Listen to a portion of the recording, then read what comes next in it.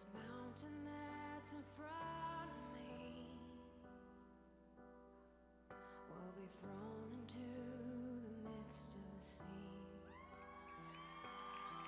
And through it all, my eyes are on you. And through it all, it is well. And through it all, my eyes are on you, and it is well.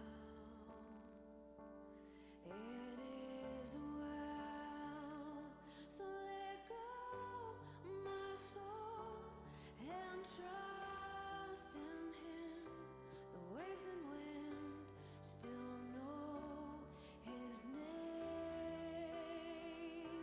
So let go, my soul, and trust in Him. The waves and wind still know His name. So let go, my soul, and trust in Him. The waves and wind still know His name. The waves and wind still know His name.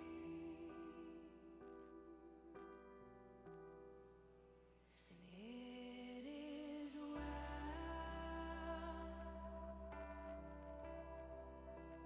with my soul. Sing it out. It is well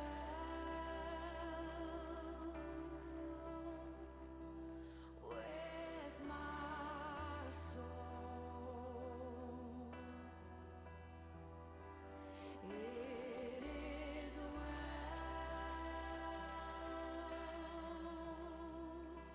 with my soul. It is well. It is well with my soul. Sing it out. It is well. Oh, it is well. It is well with my soul. Because of who you are, Lord. Oh, it is well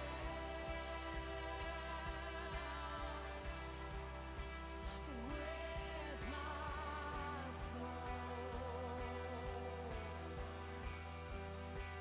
It is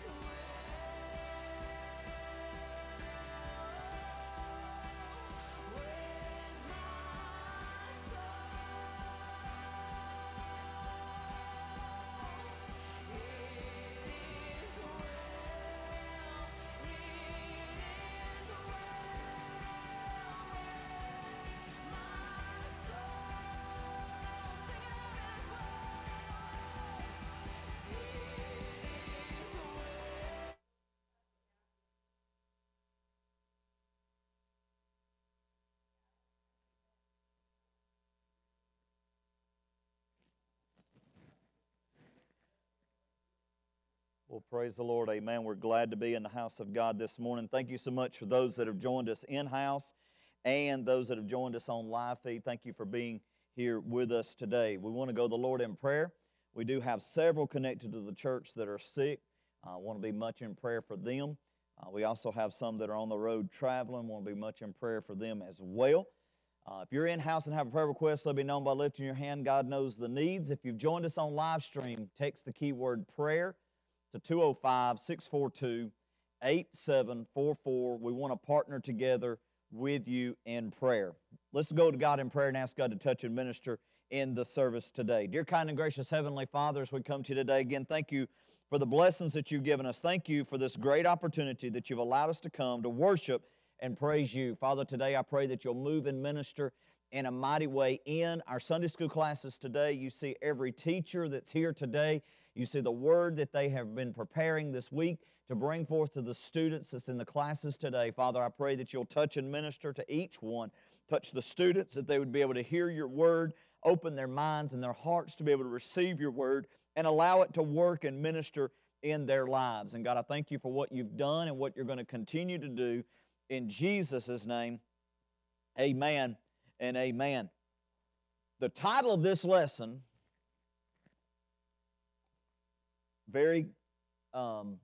can be a very controversial topic, because a lot of people, they say, I'm not going to church because of the XYZ problems that I have that is faced in the church.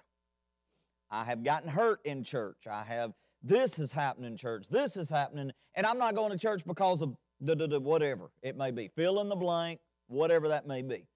I've been told I don't go to church because there's hypocrites at church. And I have responded very quickly, without thinking, there's always room for one more. The point is, church is not, and okay, when I'm using this word church, I'm talking about us, this gathering together. We know that you and I, are the church, right? The gathering as the body, that's what I'm referring to as the church, is this body, other bodies that has assembled together to form a body of believers. That's what we're referring to as the church. So guess what happens? Guess what's taking place? This church has problems. The church is not perfect. There ain't a person in here connected to this body, connected to any church. None of us are perfect. We all have a different personality. We all have a different way of looking at things. We all have different attitudes and things of that nature, good and bad attitudes. All of those things, they make up what the church is. Well, and I've had people to say, well, so-and-so is whatever, bad attitude, this. Well, you know what? My philosophy has always been, God changed me to be able to be a better person to help them to improve their life. It's not about God change them, God do something in them. It's about God change me to help them. And so what we've got to understand, yes, each one of us needs to have an improvement. Each one of us needs to go forward. But there are things in the church world, just like Walmart, just like the restaurant, just like where you work at. People will say, they'll complain all day long about McDonald's doesn't have their ice cream machine is messed up. They'll complain all day long about how nasty XYZ restaurant's food is. Complain all day long that Walmart has self-checkouts and not enough registers open. Does all these sound familiar? But the very next day, what are they doing? They're going to Walmart. They're going by McDonald's just to the happenstance that the ice cream machine may be fixed today. They go back to the same restaurants many a times that even though the food was nasty the last time, they'll go back to the same places. Here's what we've got to understand. We don't stay away from Walmart or anything else. Why? Because, well, we got to go there. We don't stay away from our jobs. Many times, every one of us in here, in-house, live feed, every one of us can say, well, my job, blah, blah, blah, blah, blah. These are things that I'm facing at my job. These are things that are happening here. These are things. And every one of us has complained at one point in time or another about our job sites, about the workforce where we work at, about so-and-so that's in the next cubicle over. But guess what? Monday morning, we're getting up and doing what? We're going to work. I've had people to tell me, well, I have to go to job. Y'all hear what I'm saying? I have to go to work because I have to get a paycheck. That is very important. That's a priority. I hear that all the time. But guess what? Being in the house of God is more of a priority than even going to our job. Why?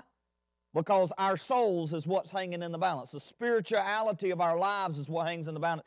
And in 1,000 years from now, it's not going to matter whether you made $14 or $15 an hour, or you made $20 an hour, or McDonald's got your ice cream right. But what is going to matter 1,000 years from now is where you're spending eternity. That's what's important. And so we've got to understand in this unit And I'm going to tell you, I'm going to be going back through, personally, I think that this would be awesome.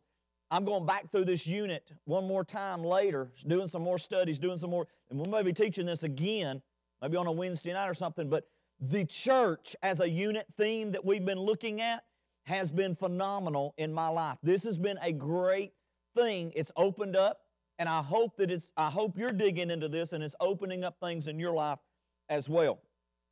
So today's Sunday school lesson under the unit theme, the church, this Sunday school lesson today is working through church problems. Working through church problems. There's things that we work through, and we can manage to go through those things without alienating others that go to church, others that are a part of the church, leadership in the church, members of the church. There's things that we can do to be a part of the church. So this morning we're looking at church problems can be solved by listening to the Holy Spirit and applying biblical principles. Church problems can be solved by listening to the Holy Spirit and applying biblical principles. I've said this before. I've used this example before. My pastor that I grew up in, my pastor, he told me many a times, he said, never react when something happens in the church. Don't do a knee-jerk reaction. Don't do an action very quickly. He said, let it happen, stop and think about it, pray about it, seek God over it, then go back to that. And here's why. Because I'm going to tell you something. God can take care of a lot of things if we step back and let Him handle the situation. So church problems can be solved by listening to the Holy Spirit and applying biblical principles. The second thing that we're going to focus on today is to examine the problems that can plague churches and apply biblical solutions. I've had people say that, I've had young ministers say this. Had them say this to me. They'll say, oh, I want to be the pastor of XYZ church, and they're talking about these mega churches. They never pastored a church before, and they want to go into a church that's running 500, 600, 700,000 people. And I'm like, yeah, you go right ahead, I want to do that. Here's what people don't realize. The bigger the church, the more the problems. Why? Because you got more people. And here's what we've got to realize in our lives. Every church, no matter if they're running 10 or 10,000, every church has problems in those churches. There's problems in every church. There's not a perfect church. But we need to apply biblical solutions to those problems. But the major evangelical emphasis for the church world, regardless of the problems, regardless of the situations, regardless of what's going on, the major emphasis is that the church needs to be reaching unsaved people. That is the greatest challenge that the church has. Why? We talked about this a few Sundays ago.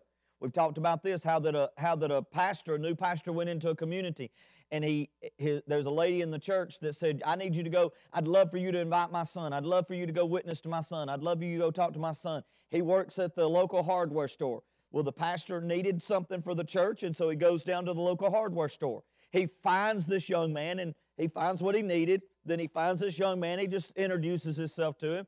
And the young man said this. He said, I know exactly who you are. You're the pastor of my mom's church. He said, oh, good. I just want to introduce myself and invite you to church. He said, there ain't no way I'd go to church over there. So the pastor said, why? He said, because every Sunday my mom comes home and tells me everything you've done wrong, every word that you said in your sermon that was wrong, how she differs with you on this, how she differs with you on that, and we have you for lunch every Sunday. He said, I ain't going to your church. What we've got to understand is how we represent God to the world makes a difference. Makes a difference. And so we, as the greatest challenge that the church world faces, is reaching unsaved people. Take a look at 1 Corinthians chapter 12 and verse 13. 1 Corinthians chapter 12 and verse 13. Look at what it says. For in one Spirit we we're all baptized into one body.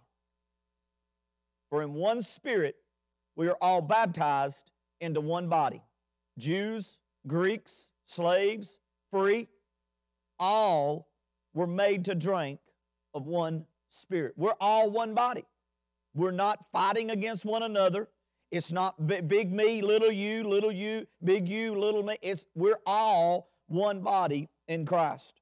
In any organization, just like it is with the church world, in any organization, in any setting, when you have two or more people there, there's always going to be differences of views, difference of traditions, different histories, different social standings, so on and so on. And guess what happens in that? It always is going to bring conflict. However, contrary to what many believe, conflict does not have to be negative. Conflict does not have to be negative. When conflict is handled effectively, it can be a catalyst for positive change. We can have conflict that is a catalyst for positive change. Here several years ago, the need arose where we needed another room to be a nursery room here at the church. We have a mother's room now. We have a mother's room downstairs, and then we have a nursery upstairs. We needed a separation of those two. When everything was downstairs in one room, if we had a mom that was here that needed, they have to go in there with all these other folks we have a nursery in there. May have 2 or 3 other kids in there, and maybe 1 or 2 other adults in there. And so there was a conflict. It wasn't a bad conflict, but there was something that happened that needed to be a change. And so it presented a problem that was a catalyst to make a positive change. As the early church grew, the book of Acts, as the early church grew and new Gentile believers were added, the Jewish church was forced to distinguish between practices and beliefs essential to the faith in Christ and those that were non-essential to salvation. Let me give you an example. Now, this is not a biblical, this is not from what they was facing. This is something that would face our world today.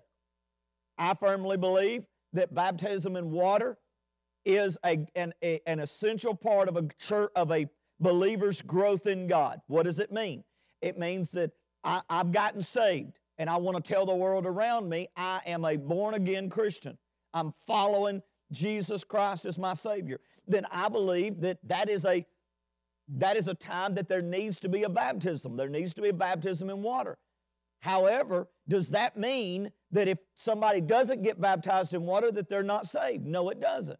What it means is this is a great, effective tool to tell the world around, I am following Jesus. But just because somebody doesn't get baptized in water does not mean that they're not going to heaven. There's many of folks that have given a deathbed confession, so to speak.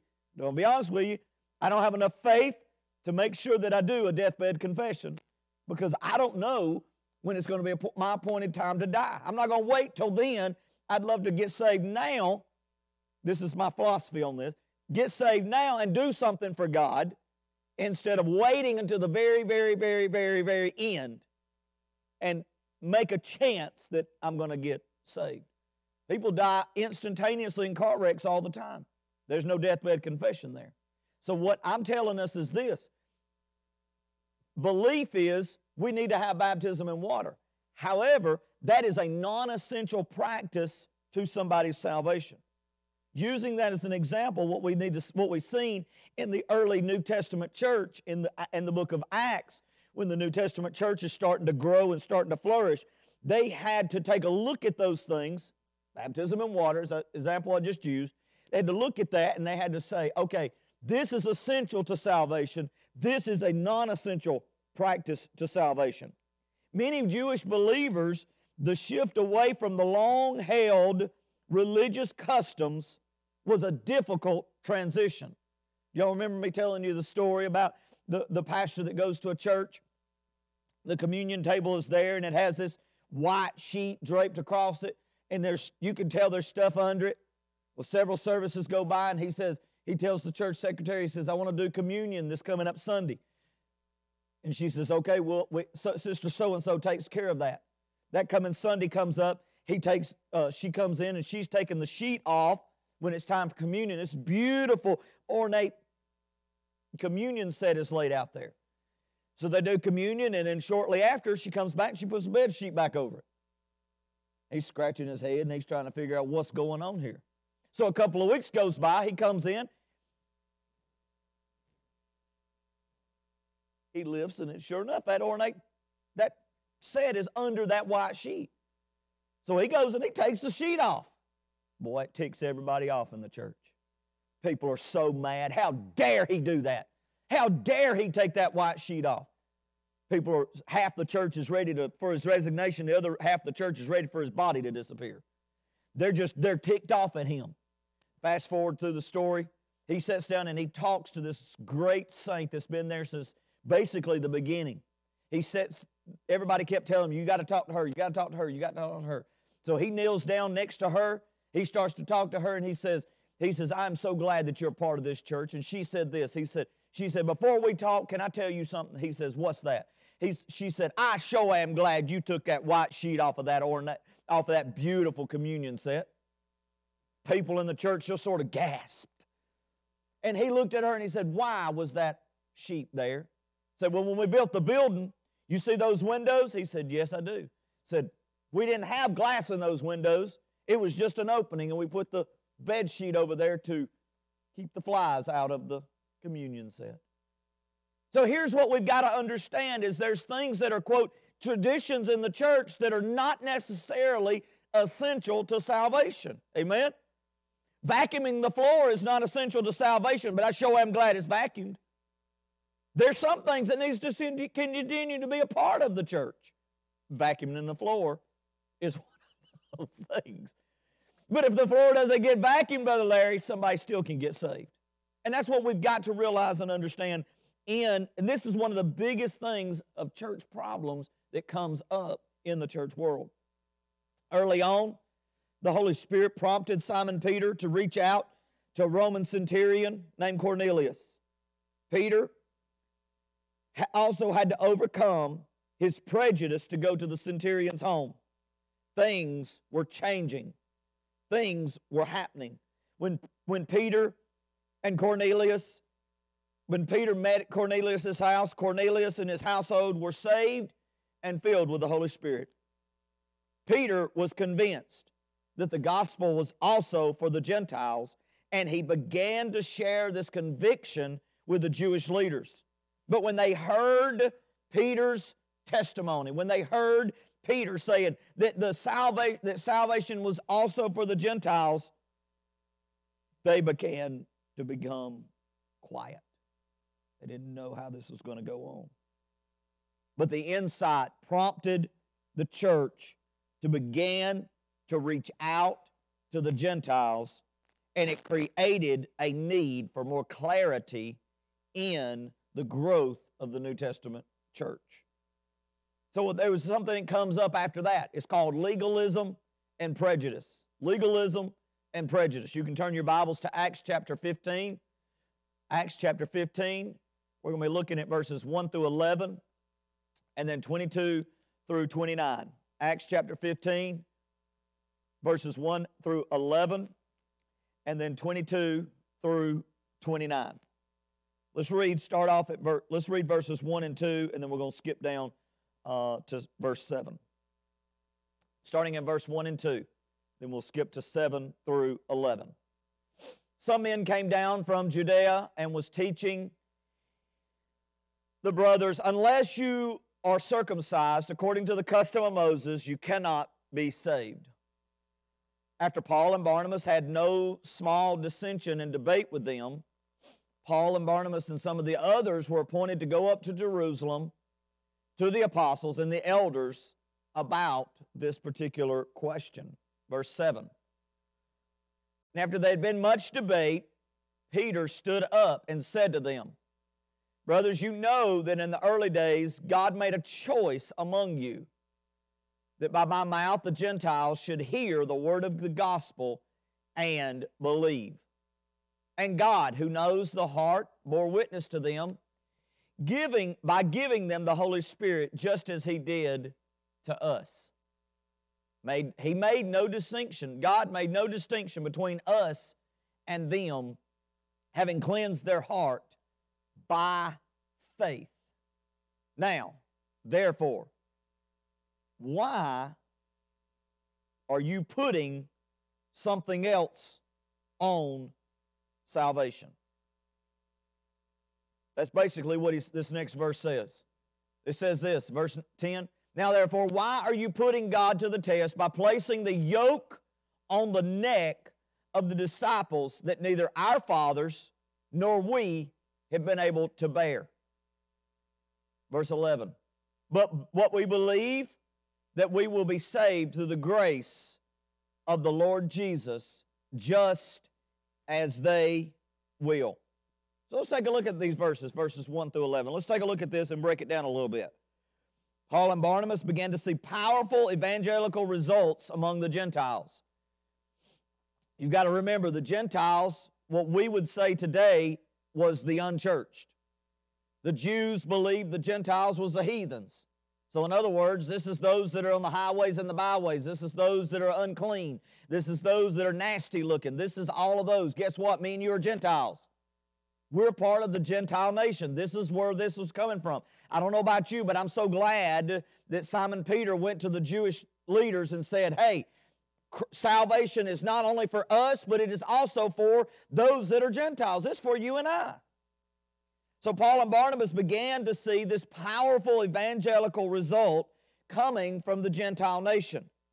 But there were still Jewish believers that believed that the Gentiles must assimilate to all the Jewish customs and traditions. Let me pause right there, because I need us to realize something. This is something that I believe has been lost in many churches. When someone comes in, non-Christian, they come in, they ain't going to look like us, they ain't going to act like us, they may not even worship like what we do once they get saved. They don't know what this stuff is about. They don't know what this Christianity stuff is about. They may not have ever heard about it. They may have been in church and left church and come back. There's going to be differences.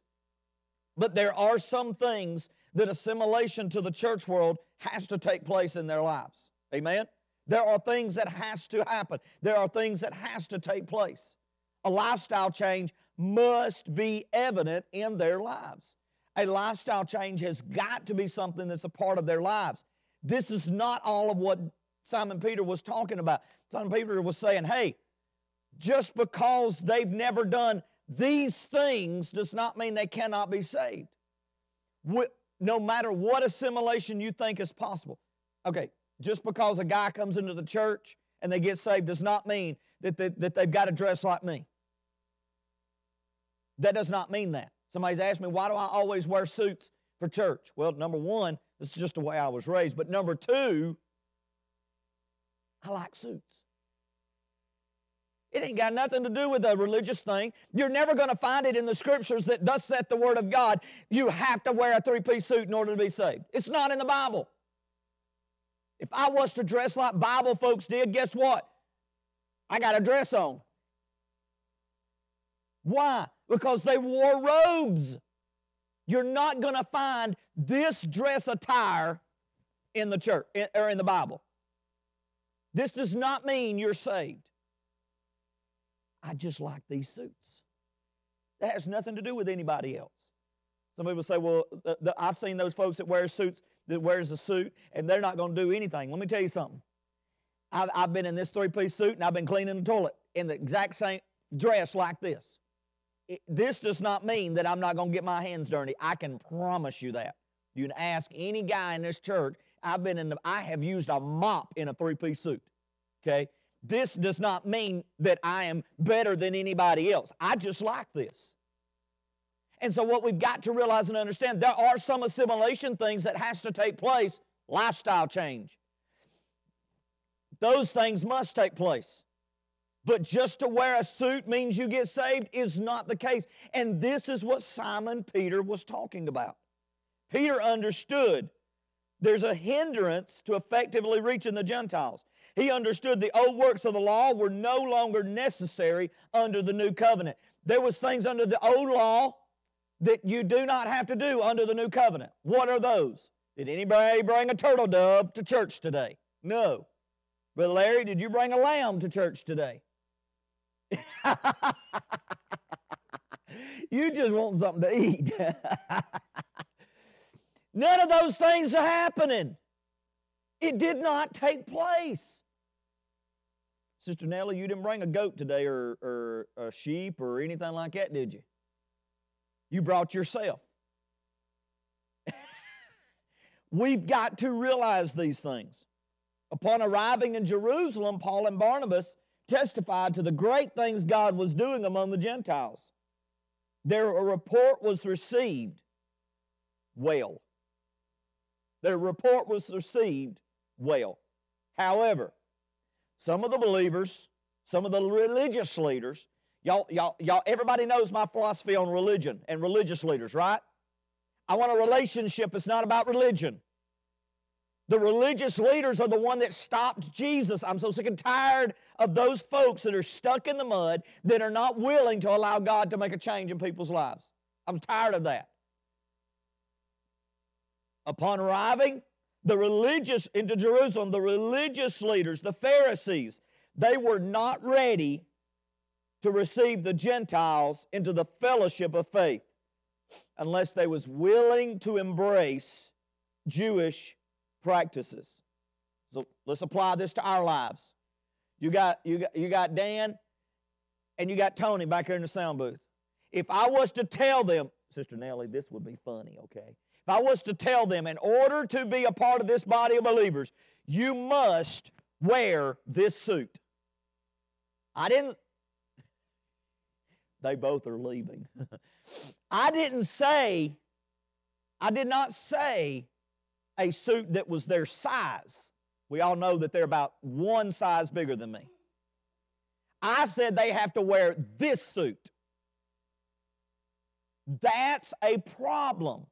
And this is why am I saying it like that? Because this jacket, they can't wear. I'm not making fun of them. I'm not being ugly about this. I'm saying they cannot wear this jacket. Why?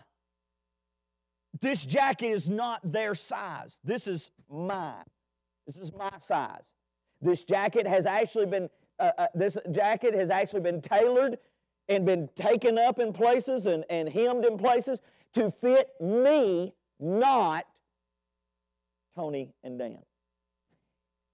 Here's what we've got to realize. This goes back to the working out our salvation with fear and trembling. What affects into my salvation may not affect in somebody else's.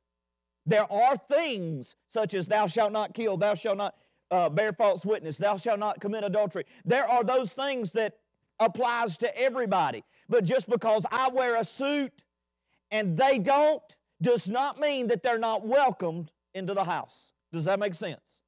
Is that understanding? And that's what is applying right here in these scriptures. The religious leaders was looking at Tony and Dan and saying, because you won't wear that suit, you got to go, boys. You know what they said? Tony and Dan said, well, bye, Felicia, I'm gone. They're out the back door. That's what was taking place. The religious leaders of that day insisted on circumcision and keeping the law of Moses. This was a critical point in the history of Christianity. Would the church religious leaders recognize that the blood of Jesus Christ that was shed on the cross of Calvary is sufficient? When we start tying something that we've got to do something else in order to be saved, we're degrading the value of the cross, the blood that was shed on the cross of Calvary. When we're saying that in order to be saved, you got to wear this jacket, in order to be saved, your hair has to be cut like mine, in order to be saved, there is something else that has to be done, then guess what? You're degrading the value of the blood. There's nothing greater than the blood of Christ. There's nothing of more value than the blood of Christ. It's already been paid for. It's already been shed. Enough is enough. This is what's going on here. Up to this point, it seems the largely Jewish members of the church had continued to observe most of the law, with the exception of the sacrifices. Jesus is the Lamb of God who takes away the sin of the world, and they knew that the sacrifices was no longer necessary. However, there were other customs and traditions that was being kept, and they started stating, such as circumcision, that these things was necessary for salvation. The conflict was about to create an opportunity for a positive change in the New Testament church. When they came together, Peter stood up and cautioned the church against adding works to the law of the grace of God. If we start adding works to the plan of salvation, then we're saying that the blood of Christ is not enough. That's what Peter was saying. Salvation comes. Acts 15 and verse 11 says that salvation comes through faith in Jesus. Salvation comes through faith in the grace of the Lord Jesus Christ for not only the Jews, but also to the Gentiles, the heathens, the drunks, the prostitutes, the dope addicts. It is sufficient for everybody. So in Acts chapter 15, verse 22 and 23, a letter is written to the Gentile believers. Take a look at 22 and 23, and then we'll go down to 28 and 29. 22 and 23, and then 28 and 29 of Acts chapter 15. Then it seemed good to the apostles and the elders with the whole church to choose men from among them and send them to Antioch with Paul and Barnabas. They sent Judas called Barabbas. This is not the same Judas that betrayed Jesus, okay? So be sure to remember that. They sent, choose from among them and send to Antioch with Paul and Barnabas. They sent Judas and Silas, leading men among the brothers. Verse 23. They had this letter with them. The following letter was with them. The brothers, both the apostles and the elders, to the brothers who are with the Gentiles in Antioch, Syria, Sicily, greetings. Then I'll go down to verse 28 and 29. For it seemed good to the Holy Spirit and to us to lay on you no greater burden than these requirements. Verse 29. That you abstain from what has been sacrificed to idols, from blood, what has been strangled, from sexual immorality. If you keep yourselves from these, you'll do well, very well. That's all they said. So what does this mean? Does this mean that, oh, somebody's gotten saved and therefore there's more to the plan of salvation, there's more to what's going on than what's there, and things are going to go? No. What this is telling us is this. What this is saying is, hey, once you get saved, it does not stop. I had people to tell, I'll ask somebody, I've been in the altar, I've been sitting on these pews, I've sat in two chairs sitting right over here talking with people. I've been in a church service and have an altar setting, and and I'll say, are you saved? They'll be in their 50s, they'll be in their 60s, they'll be in their 80s.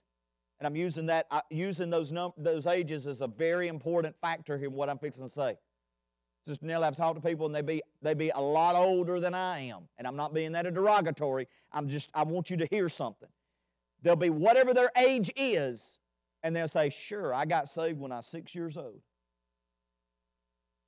Well, the next question is what have you done since then? I've had some to respond, they'll say, well, nothing because I'm saved. Well, that's not the way this works. But Larry, when you got hired at the job, you went to, you was a welder. There was a place over in Talladega, wasn't it? U.S. Steel, and then you've done a couple other places. You was hired in as a welder. You've got the skill sets of a welder, right? Okay, you've learned how to be a welder over the years. You've improved your skill as being a welder, right? Okay. Now, if you'd have been hired at XYZ company as a welder when he was 18 years old, I can't say 6 because he better be in kindergarten, right? He gets hired in as a welder at 18 years old. He never improves his skill set. He never touches a welding torch, never touches metal, never learns more, never does anything to improve. Do you think he's going to keep that job? He goes in there at that welding bench, and he sits there, and he looks at that welding torch and thinks that those two pieces of metal's got to go together, and he never does anything. Do you think that Brother Larry's going to keep that job? I'm going to go ahead and tell you, he ain't. I give him 2 days. That boss man going to look at him and say, look, you've told me you can do X, Y, you've told me all this stuff you can do. We're willing to even send you to school to do more, but you're just going to sit there and look at it? Have you lost your mind? You think we're going to pay you? Absolutely not. Pack your bags. Get out of Dodge. You're gone. Look, why do we think that that's going to work? And then why do we think, well, I got saved when I was 6 years old and I don't have to do nothing else and I'm still saved. Oh, glory to God, I'm 67 years old and I've done nothing for the kingdom of God and I must still be saved because I got saved when I was 6 years old because the Sunday school class, everybody came down to an altar and I didn't want to be the only one sitting back. So I came down and I repeated those words that they said, and they said I was saved, so therefore I must be saved. Why do we think that that does not happen? But Brother Andy, our works doesn't save us. No, but our works after is what keeps us in the plan of salvation, keeps us as a disciple of Christ. We got to do something. We cannot sit back and do nothing and think God's going to just let everything happen. Paul and Barnabas testified of God working miracles. James, the half-brother of Jesus, became a prominent leader of the church in Jerusalem. And he makes the case to the Gentiles that the Gentiles do not need to embrace the Old Testament laws in order to become believers. James, the half-brother of Jesus, is the one that's doing this. The apostles and the elders, they agreed, and they sent men from the church at Jerusalem, Paul and Barnabas, to go back to the Antioch church with a letter expressing the church's decision. The letter, we know that some have claimed to come from us and tried to get the Gentiles to follow the laws and to keep the law. You need to understand, that was not from us. You know, as a pastor of this church, I've had many a times, and I sure do wish that it would not happen like this, but this happens. Had many a time somebody will come to me 2 years later, and they'll say, well, so-and-so said you said, I said, well, if you had a disagreement about it, you had an argument about it, why didn't you come and talk to me about it? Because apparently I'm the one that said it. Well, they said you said it, so we just left it at that. If you think I said something, I can promise you if you come and talk to me, I'm a big boy. If I didn't say it, I'd agree I didn't say it. If Tony tells Stan, Tony don't do this, if Tony tells Stan, hey, Brother Andy said that in order to be a Christian, in order to be a part of this church, you got to wear his jacket. Stan's like, and I'd bust the seams on that thing. I mean, you're just a tiny bit bigger than I am. I'm a small dude. But if Tony tells Stan, in order to be a part of this church, you got to wear that jacket. Stan gets upset. Well, I want to be a part of the church, but I can't wear that jacket. You'd put it on and split the seam. You'd split the seams on purpose. Now, Sister Vardaman could put my jacket on. It'd swallow you, wouldn't it? What we've got to realize and understand is this is what was going on, is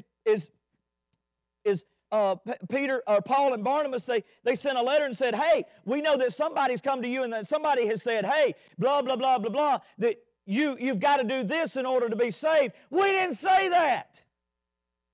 It was not from us.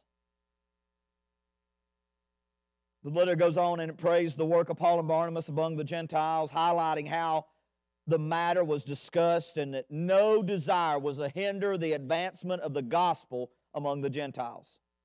Later, in his first letter to the Corinthian church, Paul said, there's nothing expressly wrong with eating meats offered to the idols because the false god are nothing and cannot impugn the meat with special qualities. Meat offered to idols was cheaper, made it attractive to purchase. However, immature Gentiles who previously ate this meat believed it possessed a spiritual quality, and they might find it offensive to other believers if other believers ate it. So for the sake of the conscience of the believers and not to offend somebody, Paul said, don't eat that meat. So let's break that down. Let's break that down. And Dan, if you see these verses and you want to throw them up there, throw it up there so we can see that. But y'all follow with me what's just happened, okay? Among the Gentiles, there's a lot of false gods. Okay? Y'all follow this, and I'm going to apply something to our lives today. Among the Gentiles, there's a lot of false gods. And they offered sacrifices to these false gods, and they offered this ground chuck. I'm just using it as they offered meat. Okay? They offered a ground chuck, for example. Now, because it was offered to the idols, the grocery stores made it cheaper because the grocery store believes that everybody needs to purchase this. You might not can purchase what you need to eat, but you need to purchase this to offer this meat to false idols. Paul says there is no spiritual quality in that meat. It's meat. That's it. There ain't nothing special about it.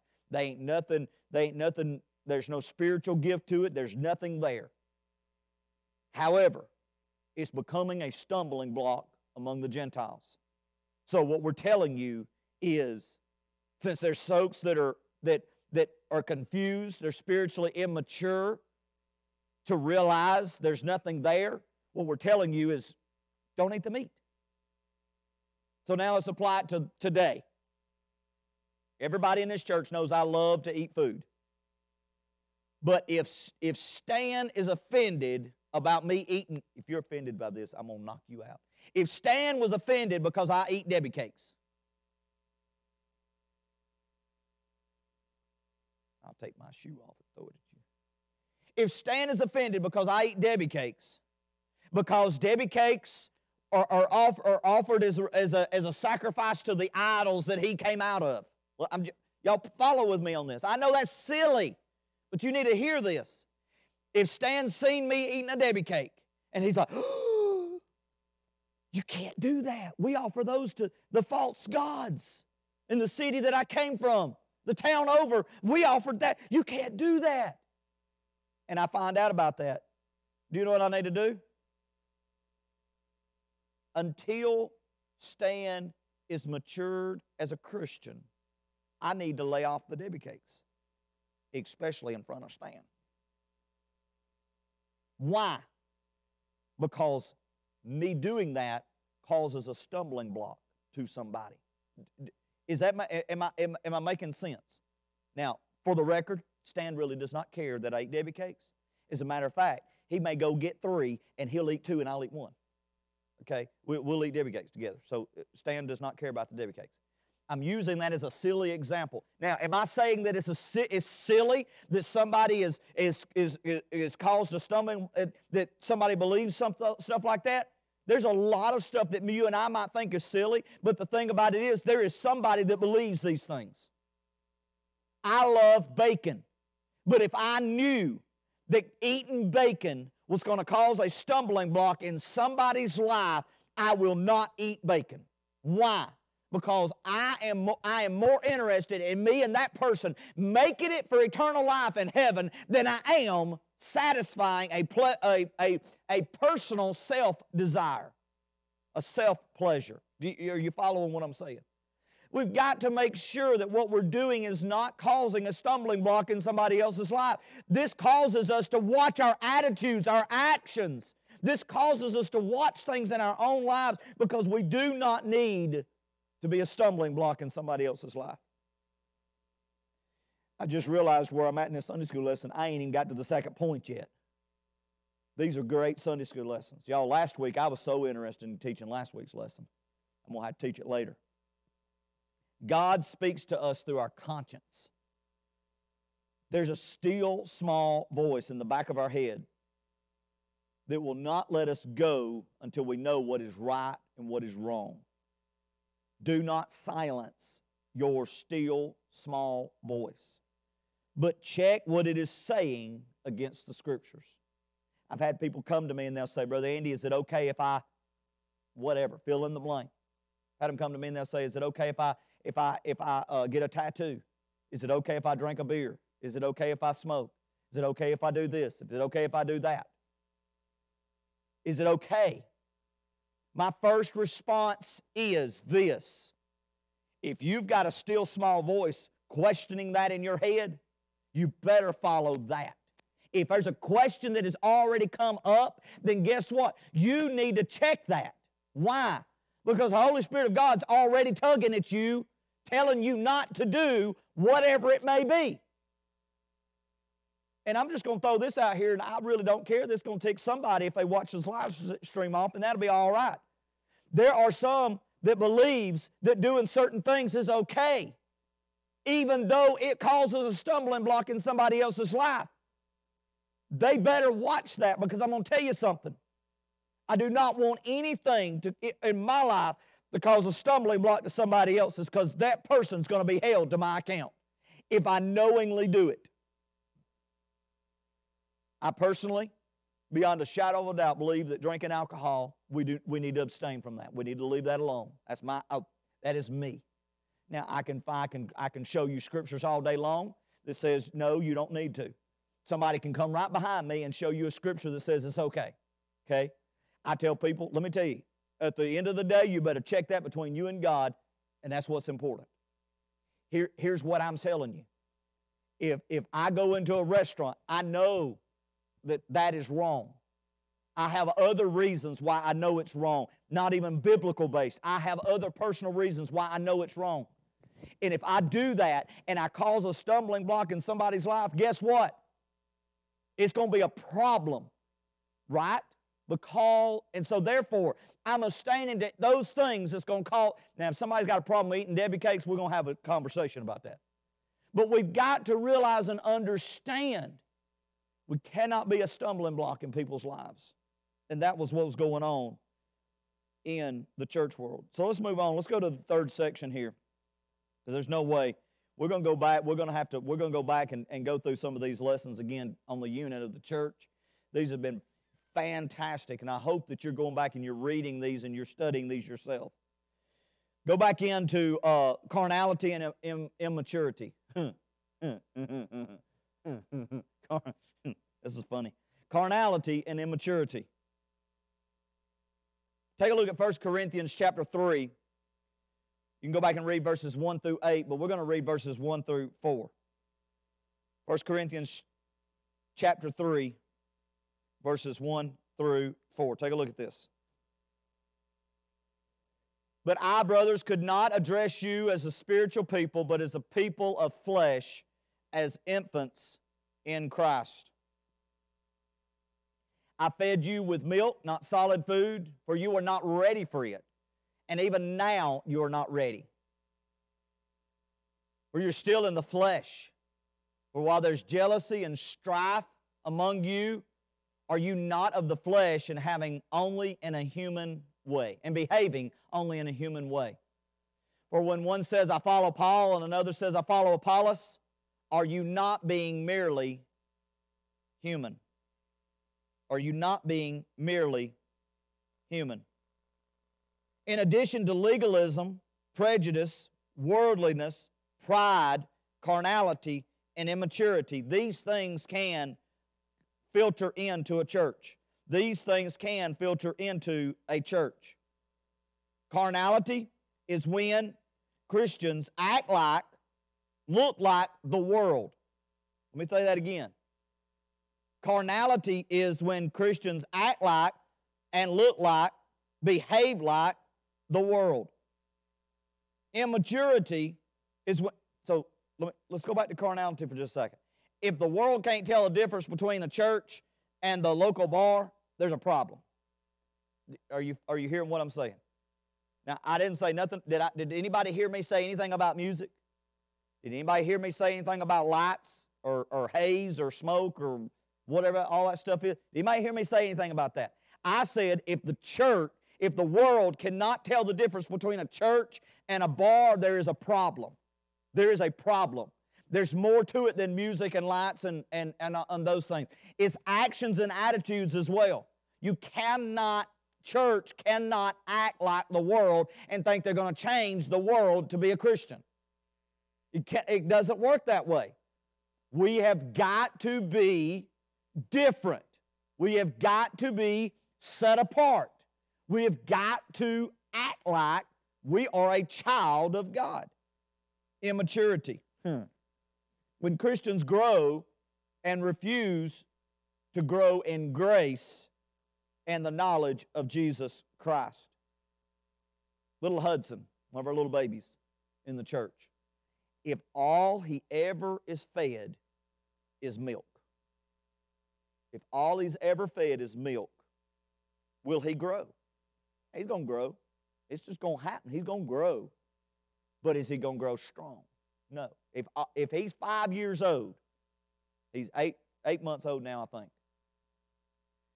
If he's 5 years old and all he's ever been fed is a bottle of milk, his physical body is going to be bigger. But is he going to be strong? No.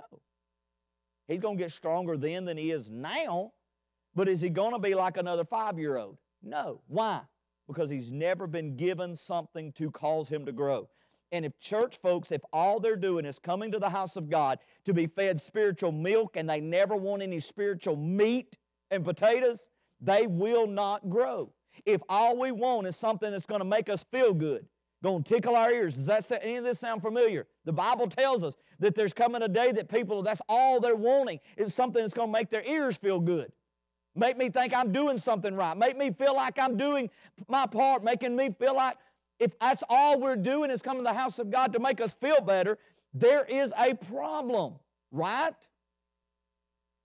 Immature Christians are like babies in the faith.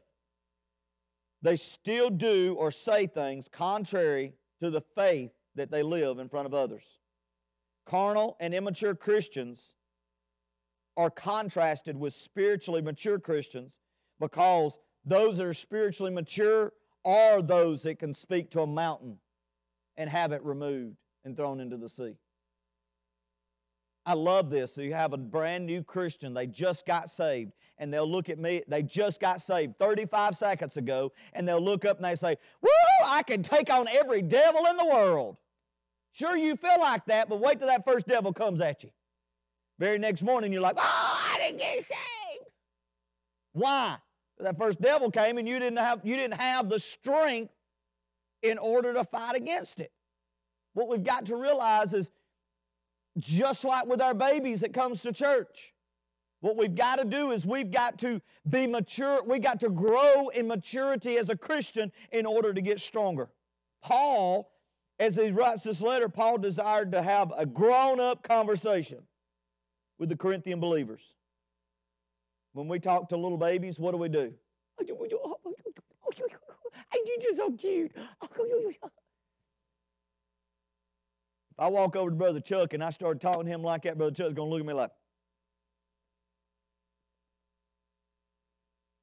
He's going to turn around and walk away. I can't talk to Brother Chuck like I do to Hudson. Why? I can't, and on the other side, I cannot use the same words with Hudson that I use with Chuck. Why? Maturity, grown up. Paul desired to have a grown-up conversation with the Corinthian believers. Instead, he found himself needing to correct them and even scold them for tolerating misbehavior among their members. He wanted to take them deeper and go beyond the elementary aspects of faith. And in other words, to get into the meat of the gospel. But instead, he's having to correct the babiness that's going on. This is something a lot of churches don't want to hear. They don't want this concept because we want to think, whoop, glory to God, I've been saved for 100 years. Whoop, glory, I'm saved. Hallelujah. They still act like a Christian baby. Folks, it's time to grow up. It's no matter how old you are spiritually speaking. There's people that's been saved for 20 and 30 years. There's been people that's in ministry for 20 and 30 years, and they still act like babies in Christ. What we've got to realize and understand, as we grow in God, we've got to mature spiritually. We've got to grow up. In other words, the things that used to bother us, they shouldn't be hindering us now. The things that used to take place should not be taking place in our life right now. So what is it? I'll close this out with an example. If you have someone that walks into the church, you have somebody walks into the church, and I'm using this as an example. I'm not trying to be ugly or anything like that. I'm using this as an example. You have somebody walk into the church, and they are not dressed modest. As a mature Christian, I did not say that you condone their behavior. I did not say that you go to them and you scold them, but I say we must be the example to them to show them the difference. A baby Christian, oh, can't believe all that. They react to it. Does that make sense to you and I? What we've got to realize and understand is I want this to happen. I want people to come into Coosa Valley Church of God that don't look like, don't act like. I've already told y'all, I want 2 rows full of gays and lesbians. I'd love to have them sitting right over here, wherever they're at. Why? They need to hear the Word of God. A baby Christian would go up to them and it would offend them. It would be and repulse them. But as a mature Christian, you go, you shake their hand, you welcome in the house of God, you're so glad to have you here, and you move on. Why? Because we need to be the example to show them what a Christian is all about. Does that make sense? Does that make sense? Live feed, thank you so much for joining with us. Join us back in about 15 minutes at 11 o'clock for our Sunday morning worship. May the good Lord bless you is our prayer. Remember, if you have a prayer request, text it, the keyword prayer, to the number listed below. And we want to partner together with you in prayer. May God bless you. Amen.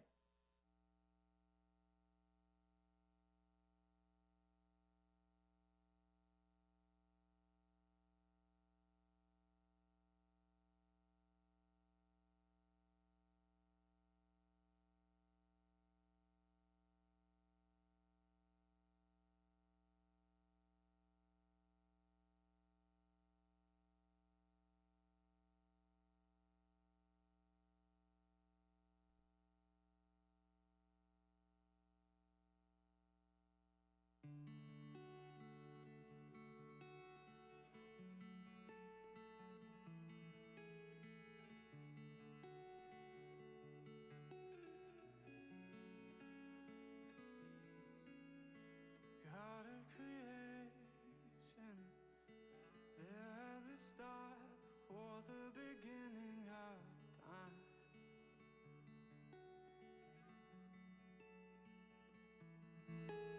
And with no point of reference, you spoke to the dark and fleshed out the wonder of life. And as you speak, 100 billion galaxies were born. In the vapor of your breath, the planets form. And if the stars were made to worship, so will I. I can see